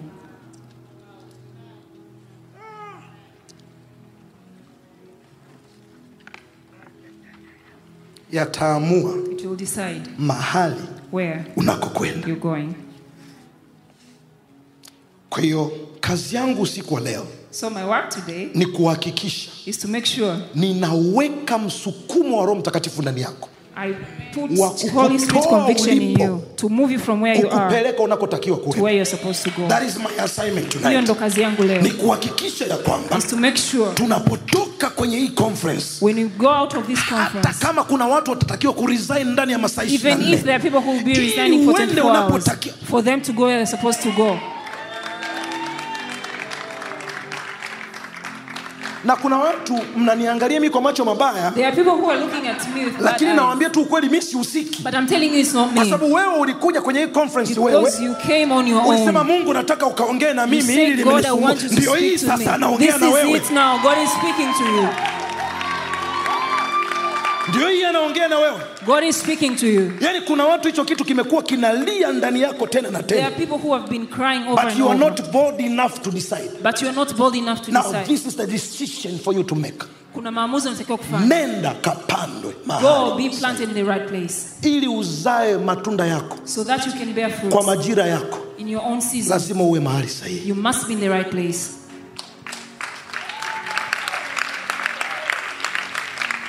Wanasiasa na watuma kwenye siasa kwa jina la Yesu. Politicians I'm sending into politics in Jesus name. Watumishi ninawatuma madhabahuni katika jina la Yesu. Men of God I'm sending you to the altar in Jesus name. Viongozi ninawatuma kwenye nafasi katika jina la Yesu. Leaders I'm sending in your positions in Jesus name. Mbeba majiant ninawatuma kwenye ndoa za kimungu kwa jina la Yesu.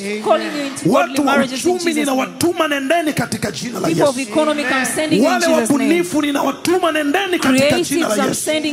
Wale wakuvuna nafsi ninawatuma nendeni katika jina la Yesu. In Jesus name. Kila mtu akakae kwenye safu yake kwa jina la Yesu. Stay in their position in Jesus name.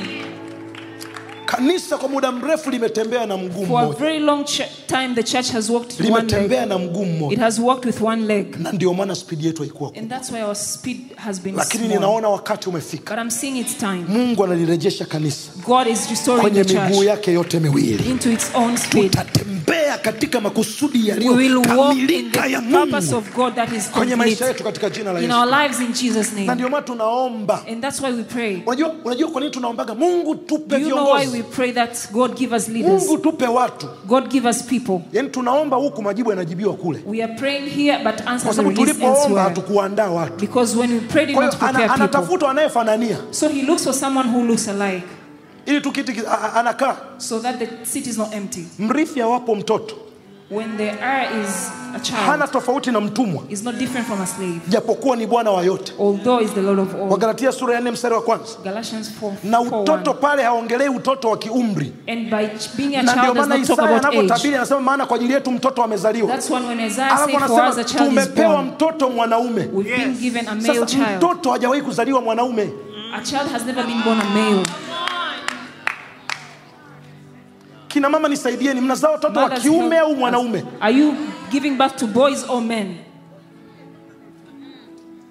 Na ndio maana mtoto akizaliwa tunasemaga kavulana ama kasichana. That's why we say it's a boy or a girl. Sio mwanaume. Not a man. Wanaume wanawake sio swala la jinsia, ni sifa. Manhood and womanhood is not about It gender, it is a character. That's why he says a child has been born. Hebu ngoja tusome. Maana kwa ajili yetu mtoto amezaliwa. Anasemaje? Tumepewa mtoto nani? Nini kinamfanya mtoto awe mwanaume? What makes a child to be a man? Na uweza wa kifalme. And government. The ability in you is what qualifies you. Ndio unaokufanya kutoka kwenye uvulana from a boy kuingia kwenye wanaume to a man. Kwa hiyo umeona, so you see, tuna watoto wengi. We have many children tunaowaombea that we pray for wakachukue nafasi, so that they take position, lakini hawana uweza, but they do not have, maana hawajaandaliwa, because they've not been prepared. Nilikufundisha jana kidogo kwa habari ya nguvu ya nafasi. I taught you yesterday about the power na nafasi inachoweza ikakifanya and what position can do.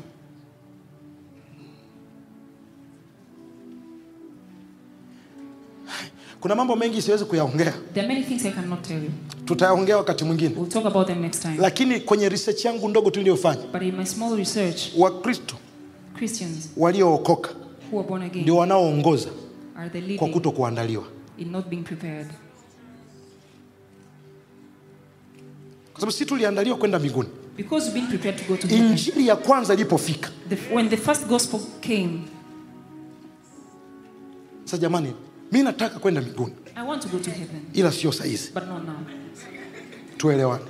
Na sipingi kwa habari ya kwenda mbinguni. I'm not against going to heaven.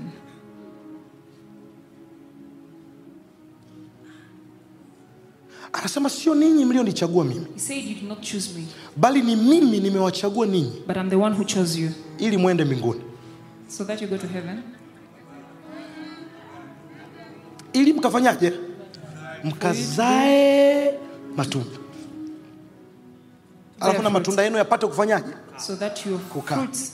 Alafu ndio condition ili lolote mumuombalo Baba. So that whatever you ask the Father. Kwa hiyo huna matokeo. So you don't have results. You are not qualified kujibiwa maombi. You don't qualify to receive the answers to your prayers.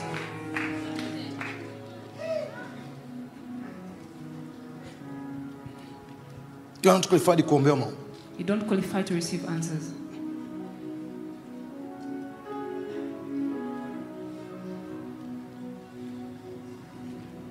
Na ndio maana kilio changu kwenye hichi kizazi. And that's why my cry for this generation. Tuzae aina ya watu. is to give birth to people ambao wanajua kwamba wanajua who know that they know wao ni kina nani, who they are, na sio wanajua and not that they wapo wanapotakiwa kuwepo, where they're supposed to be. Unajua, asante Roho Mtakatifu. Thank you, Holy Spirit.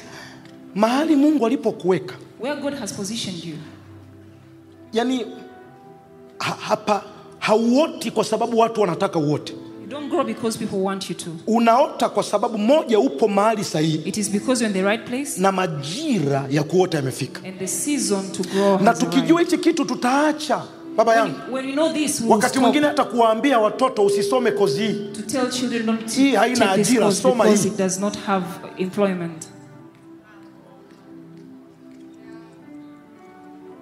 Unajua ndio tulipofikia Afrika. You know that's where we are as Africa. Baba, naona ungesomea tu walimu. I think you should go for education. Walimu no. Kwamba walimu ndio utaajiriwa haraka. Hizo kozi, lakini mtu ndani yake anaona mimi mbona ni mwanasheria. But someone feels like they are lawyers. Unamwambia sheria watu hawaajiriwagi. Nenda kwenye ngoja nikwambie. Mungu haajiriwi kwa sababu kuna mfumo umetaka. Ni kwa sababu amebeba kitu cha kimungu ndani yake. Na saa yake imefika. Mbingu zimemspot. Na zimempa nafasi. Mtu wa Mungu apewi nafasi kwa sababu amekaa mbele. Anaweza akakaa chini ya ufungu, lakini saa ikifika, they can be behind, but when time is due, when the season is due, in Jesus' name, majira yako yasifunikwe kwa jina la Yesu. Majira yako yafike katika jina la Yesu. Na Bwana akakukalisha, akakuzalisha unachohitaji kukizaa katika jina la Yesu. Kuna mtu amekaa anasema, pastor, mimi sina background kwenye mambo haya. Sina mtu wa kunipeleka kwenye mambo haya. Hauhitaji mtu, unahitaji neno. Hauhitaji mtu, unahitaji neno. Na neno hili Bwana amelituma kwa ajili yako. Nenda kapandwe mahali sahihi.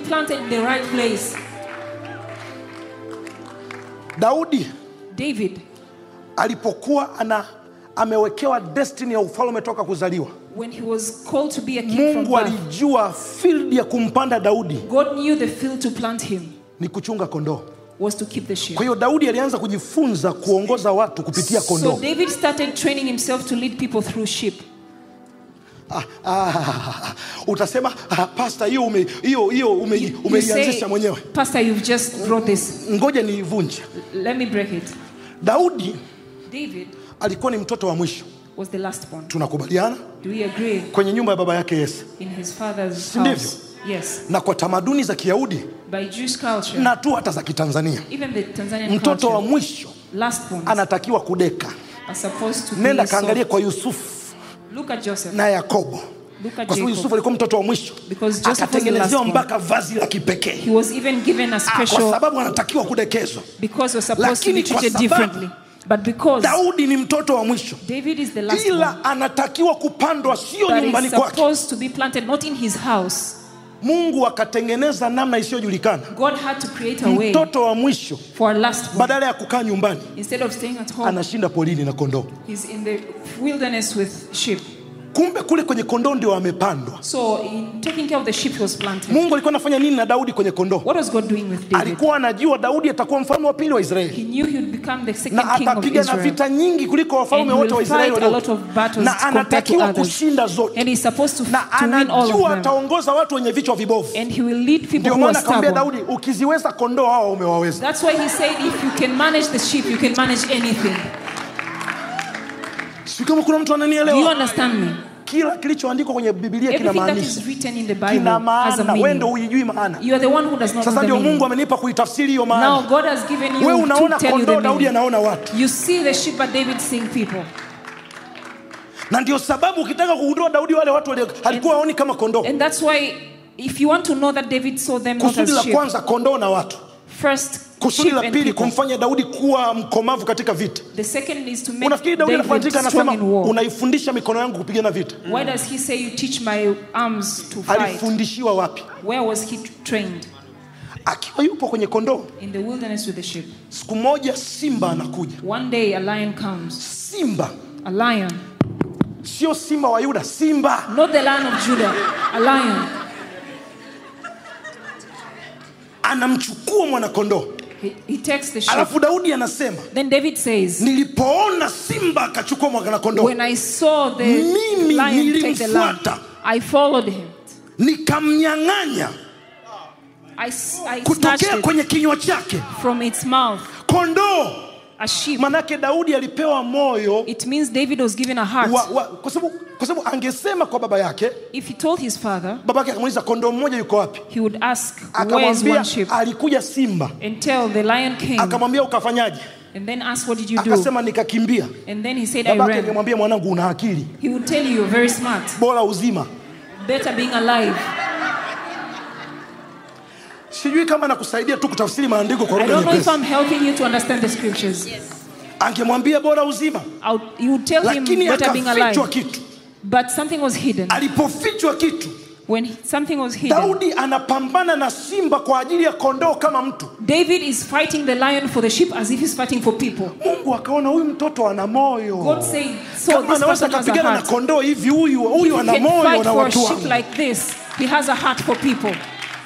Naye atakuwa kama mtu. And he will be like a tree. Aliyepandwa kando kando ya maji. Planted by the river. Anasema kwa sababu hukuyatambua. He said because you did not know majira ya kujiliwa the time of your visitation. Majira ya Daudi yalipofika. When David's time arrived. Mungu anamkataa Sauli. God rejected Saul. Anamtuma na nabii Samueli. He sends Saul. Nenda kwenye nyumba ya Yese. Go in Jesse's house. Kanitafutie mtu. Look for me a person. Na Yese anafika kwenye location. And Jesse goes to the location. Daudi hayupo. David is not there. Lakini kwa sababu amepandwa. But because he's planted mahali sahihi. In the right place. Biblia inasema. The Bible says. Akasema yule mtu wa Mungu. He said. Hatutafanya chochote. We will not do anything. Mpaka ameleta. Until he comes. Maana yake nini? What does that mean? Ilibidi mtu atafutwe. Somebody had to be looked for. Aende akamchukue Daudi anakotakiwa kuwepo. Kwa hiyo imagine wangeenda anapotakiwa kuwepo. Imagine if they went to where he's supposed to go and he's not there. Angekuwa alisema anaenda kuchunga kondoo. If he said he's going to keep the sheep and he's not there. Naye atakuwa kama mtu. And he will be like a tree. Aliyepandwa kando kando ya maji. Planted by the river. Hasi kama kuna mtu ananielewa. I don't know if someone understands me. Anaenda anamkuta Daudi yuko na kondoo. Wanamwambia Daudi unaitwa unaenda nyumbani. Ngoja nikwambie hata kama opposition uliopewa ni ya kudharaulika. Lakini as long as ni mahali Mungu amekuweka. Hakuna saa yako inakuja katika jina la Yesu. Na hiyo saa inapokuja kwa jina la Yesu, shughuli zote zitasimama ili wewe ufike unapotakiwa kufika. Kama ninaongea na mtu angesherehekea Yesu hapa ndani.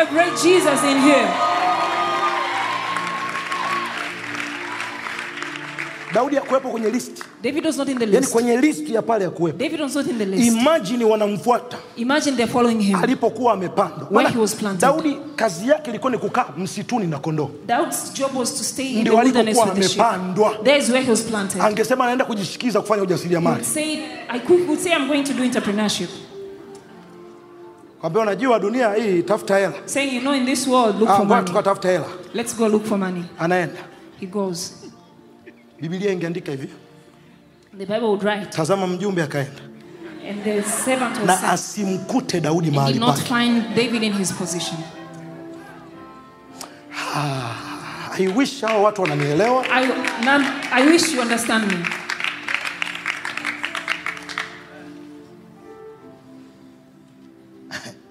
Kwa unyenyekevu kabisa kwa neema ya Mungu. In all humility in God's grace. Kwa neema ya Mungu. In God's grace. Kwa utumishi tu mdogo Mungu alionipa. In the ministry that God has given me. Mahali pengi sana nikienda. In many places where I go. Watu wakiniangalia labda umbo langu. When people look at my body. Unajua mimi najua sifanani kuwa mchungaji. You know I don't look like a pastor. Najua. I know it. Hiyo najua. That one I know. Na anajiangalia na yeye. And then they look at themselves. Anaona mbona kama huyu dogo kama anakamua mbona na mimi naweza. They see like if he can do it I can do lakini it. hajui. But they don't know. Kuna miaka mingapi? How many years? Ambayo Mungu aliniweka. That God placed me. Nikaandaliwa kukaa mahali nisipotakiwa kukaa. Prepare to a place that I'm supposed to. Hujui nilipoacha kazi. You don't know when I quit Baba my job. yangu alikataa. My father refused. Mama yangu alikataa. My father refused. Mchungaji wangu alikataa. My pastors refused. Nikaishi bila kuwa na kazi inayoeleweka mjini. I lived without any job. Kwa miaka 7. For 7 years. Nipo tu mdau. I'm just around. Si unajua kuna wale watu wanaitwa wadau. You know those people. I'm just there. I was just there. But in me, I know what I'm doing. Nikaanza kufanya UMC. I started being an MC. Roho Mungu akaniambia nina matumizi na wewe. The Holy Spirit told me I have some work with you. Stop what you're doing. Nikaacha kufanya ile kitu. I stopped that. Rafiki zangu hawakunielewa. My friends did not understand me. Kwa naambia wewe unataka kufanya kitu gani sasa? They asked me, what do you want to do? Naambia mimi kuna kitu nakisikia ndani. I told them there's something I feel inside. Leo sauti hii inasikika nchi nzima. Today my voice is heard the whole nation. Not by chance. Not sio kwa bahati mbaya. Naye atakuwa and it will be like kama a tree. Mtu aliyepandwa planted kando ya vijito vya maji. By the waters. Wakaenda wakamchukua Daudi. They took David. Walimpata. They found him. Sio kwa sababu alikuwepo kwenye line ya watu wa mbele. Not because he was in the front. Matter of fact yale mafuta yalishajaribishwa kwa watu wengine akawakataa. Because the oil was tried in different people and it rejected them. Ndio maana Samuel alikuwa anaangalia akienda. That's why Samuel Mungu anamwambia achana na huyo. God told him stop. It's not that one. Na siku Daudi ile siku inatakiwa kufanyika. And when that day Daudi arrived, alisahaulika kama mmoja wa watoto. David was forgotten as one of the children. Nachokufundisha kitu gani? What am I teaching you? Ukipandwa mahali sahihi, when you're planted in the right place, hauhitaji kukumbukwa na mwanadamu. You don't need to be remembered by people. Ingekuwa ni wanadamu wanawapa watu nafasi. If it was men who give people position, Pastor, si ni nani angetupa nafasi? Who would have given us that chance?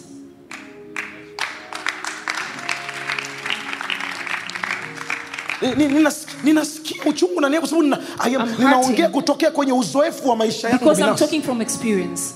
Hakuwepo. There was no one. Mpaka nabii anamuuliza.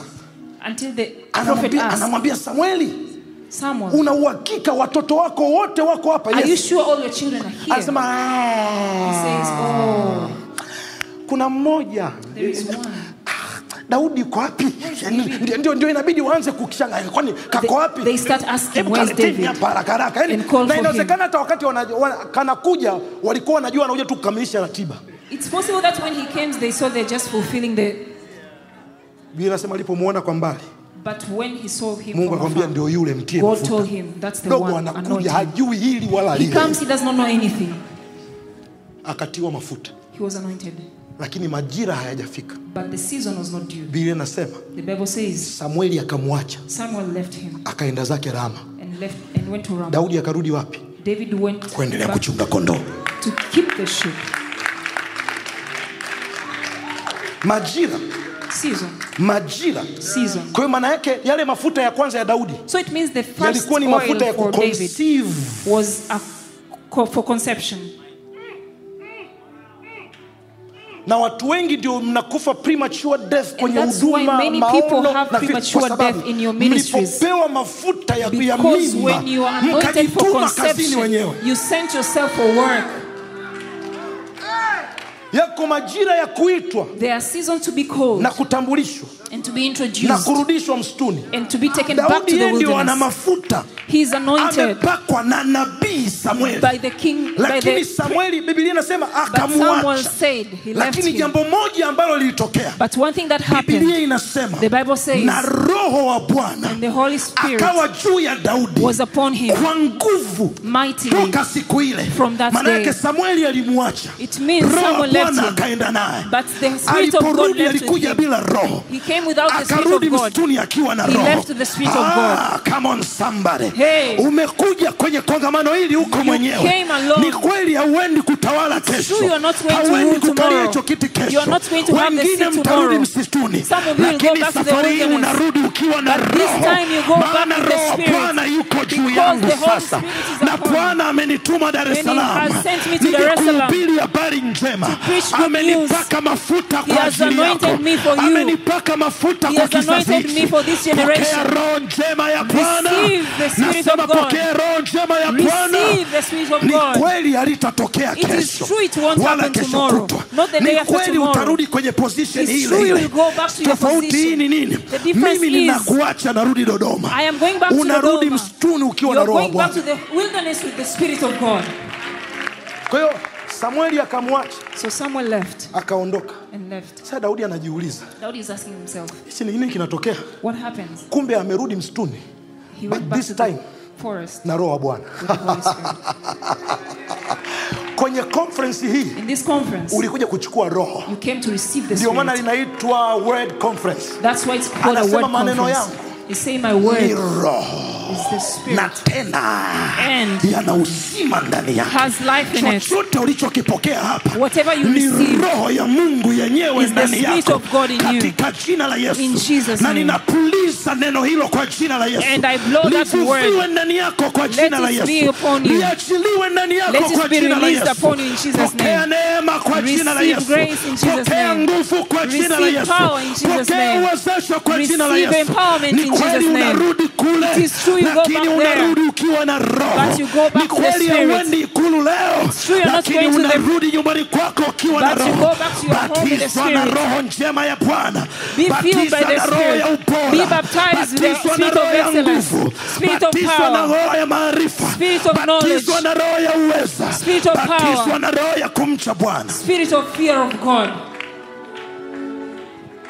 Na roho, nisikilize. Spirit, listen to me. Aliporudi, when he came back, ndio kwa mara ya kwanza for the first time, Daudi anaenda, David goes, Mungu anatengeneza tatizo God creates upande wa pili on the other side la kumpromote Daudi. to promote David. Baada tu ya roho kuwa juu ya Daudi, Immediately after the Spirit was upon Sauli. David, Saul.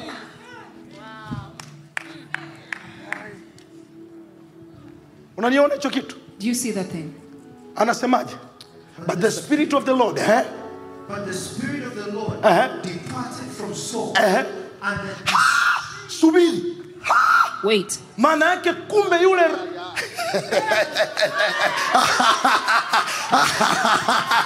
sijui wako wapi walioniona.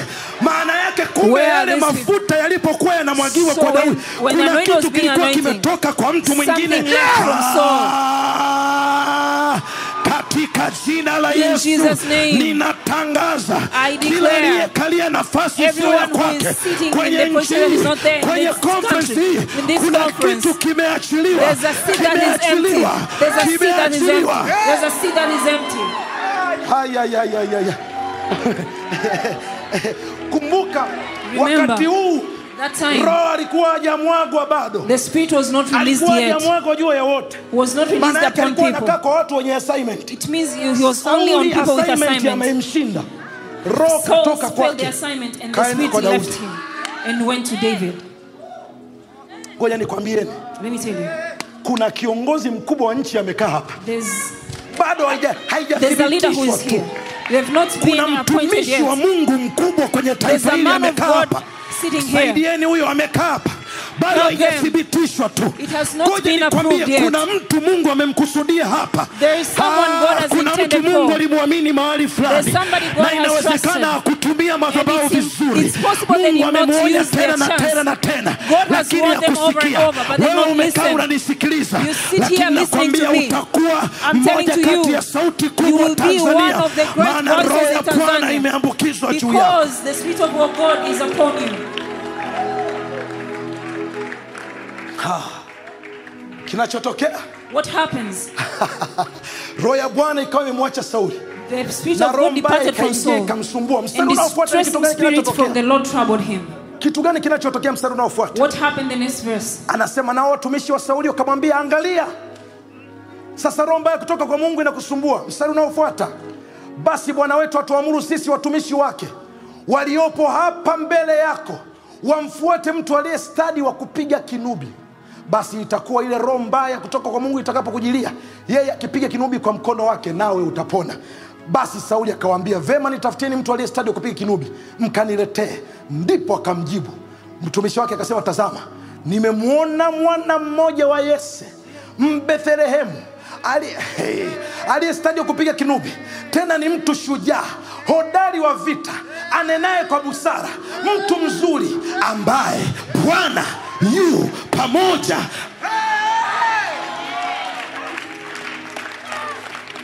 Yani hii ni hata sio sura inayofuata. It's not even the next chapter. Ni baada tu ya mafuta. It's immediately after the anointing. Mafuta, the oil, kama ishara ya Roho Mtakatifu, as a sign of Holy Spirit, yanakuja kufanya kitu kinaitwa kulainisha nira, comes to na soften the yoke and Daudi alikuwa anachunga ng'ombe.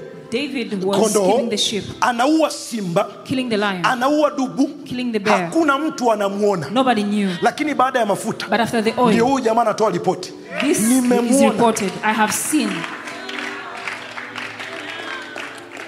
Nimemuona. I have seen. Nimemuona. I have seen. Nimemuona. I have seen. Nimemuona. I have seen. Nimemuona. I have seen. Kutokea kwenye conference hii, from this conference, kuna mtu atakutambulisha. Someone will introduce you. Tumemuona. They will say we've seen. Tumemuona kuna mtu ana majibu yetu. Someone with our answers. Tumemuona kuna mtu ana destiny zetu. Someone with our destiny. Tunamuona mtu amebeba kitu cha kimungu ndani yake.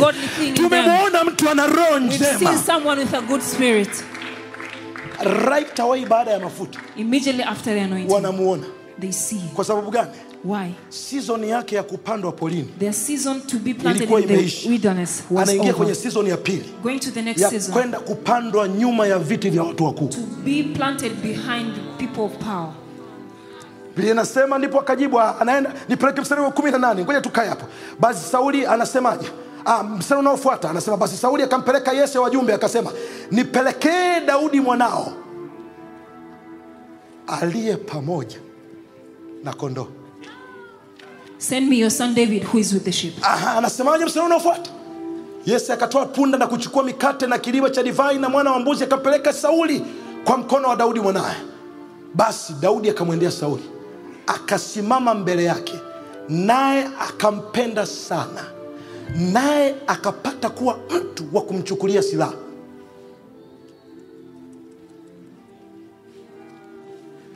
Leo nataka tukave syllabus. I want us to cover the syllabus. Mungu, God, ameuona uaminifu wa Daudi kwenye kondoo. So David's faithfulness in sheep. Nilifundisha jana hapa nikasema kwa nini watu wengi tunawaombea upate nafasi, ukipata nafasi wanatugeuka. I told you, why do many people betray us after they were not prepared for power. Hawakuandaliwa kwa ajili ya nafasi. Sasa Mungu anajua. Now God knows. Nimeujua moyo wa Daudi. I have known God David's kupitia hizi kondoo. Through this sheep. Lakini sijaujua moyo wa Daudi. But I've not known David's heart. Akikaa ikulu. When he's in the palace. Nilikufundisha kitu kidogo hapa kwa habari ya jaribio la muda. About the test of time. Si wewe unajiuliza mbona mimi kama na vitu ndani yangu sionekani? You ask yourself why you're not seen despite having. Hilo ni jaribio la muda. It is the test of time. Kwa hiyo Daudi anaingia kwenye kipindi cha pili. So David enters into the second season. Cha kwenda kukaa kwenye siti ya pili. To be in the second seat. Wakati yeye akijua yeye ndio wa kwanza. While he knows he's the first. Unaona anaposema akapata kuwa mtu wa kumchukulia silaha zake. You see when manake kazi ya kwanza Daudi aliyoifanya ikulu. The first job David alikuwa amabera. Alikuwa kubeba silaha wa Sauli. For Saul. Nini Mungu alikuwa anamuandaa Daudi? What was God preparing David for? Daudi ni mshamba. David is ni huyo. He was not exposed. Kwa sababu maisha yake yote ameishi msituni. Because all his life he lived in the ana moyo mzuri kweli. He has a good heart, yes. Lakini hajui protocol. But he does not know protocol.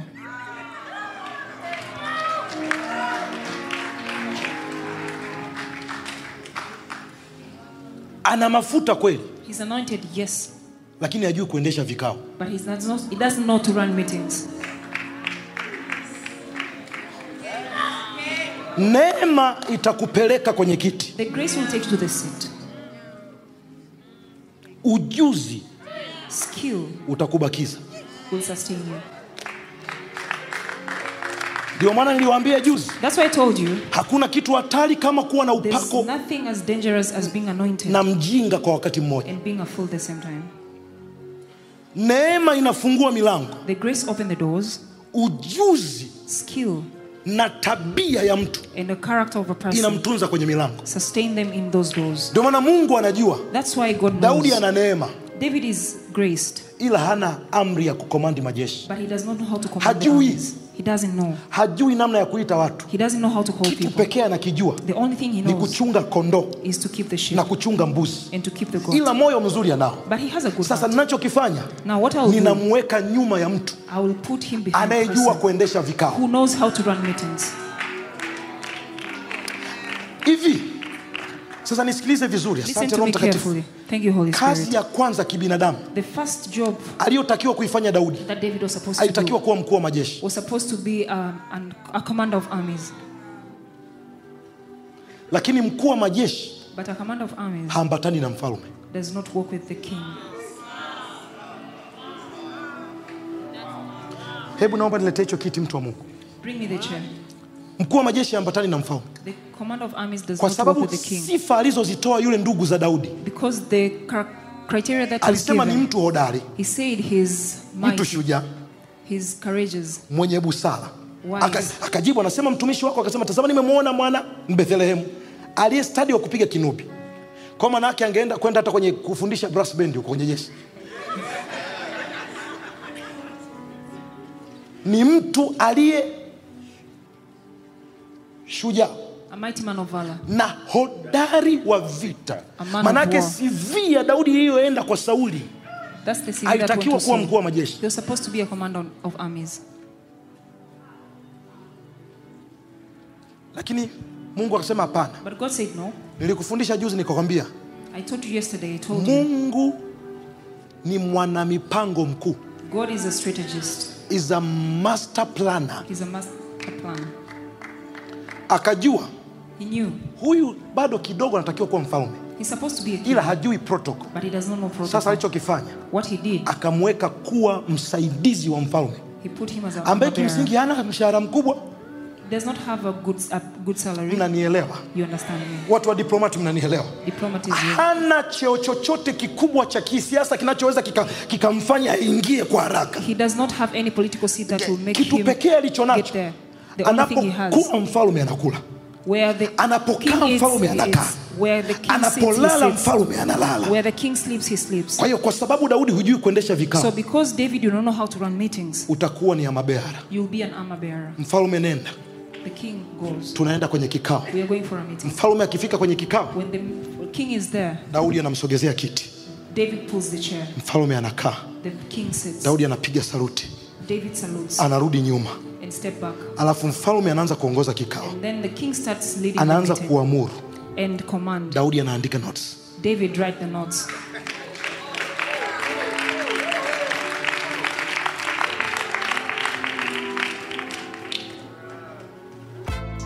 Asante kwa kufuatilia mfululizo huu. Ili kuwa wa kwanza kupata mahubiri, masomo na vitabu vya Pastor Fred Msungu, tafadhali tufuate kwenye mitandao yetu ya kijamii @FredMsungu. Pia usisahau kulike, comment, share, subscribe.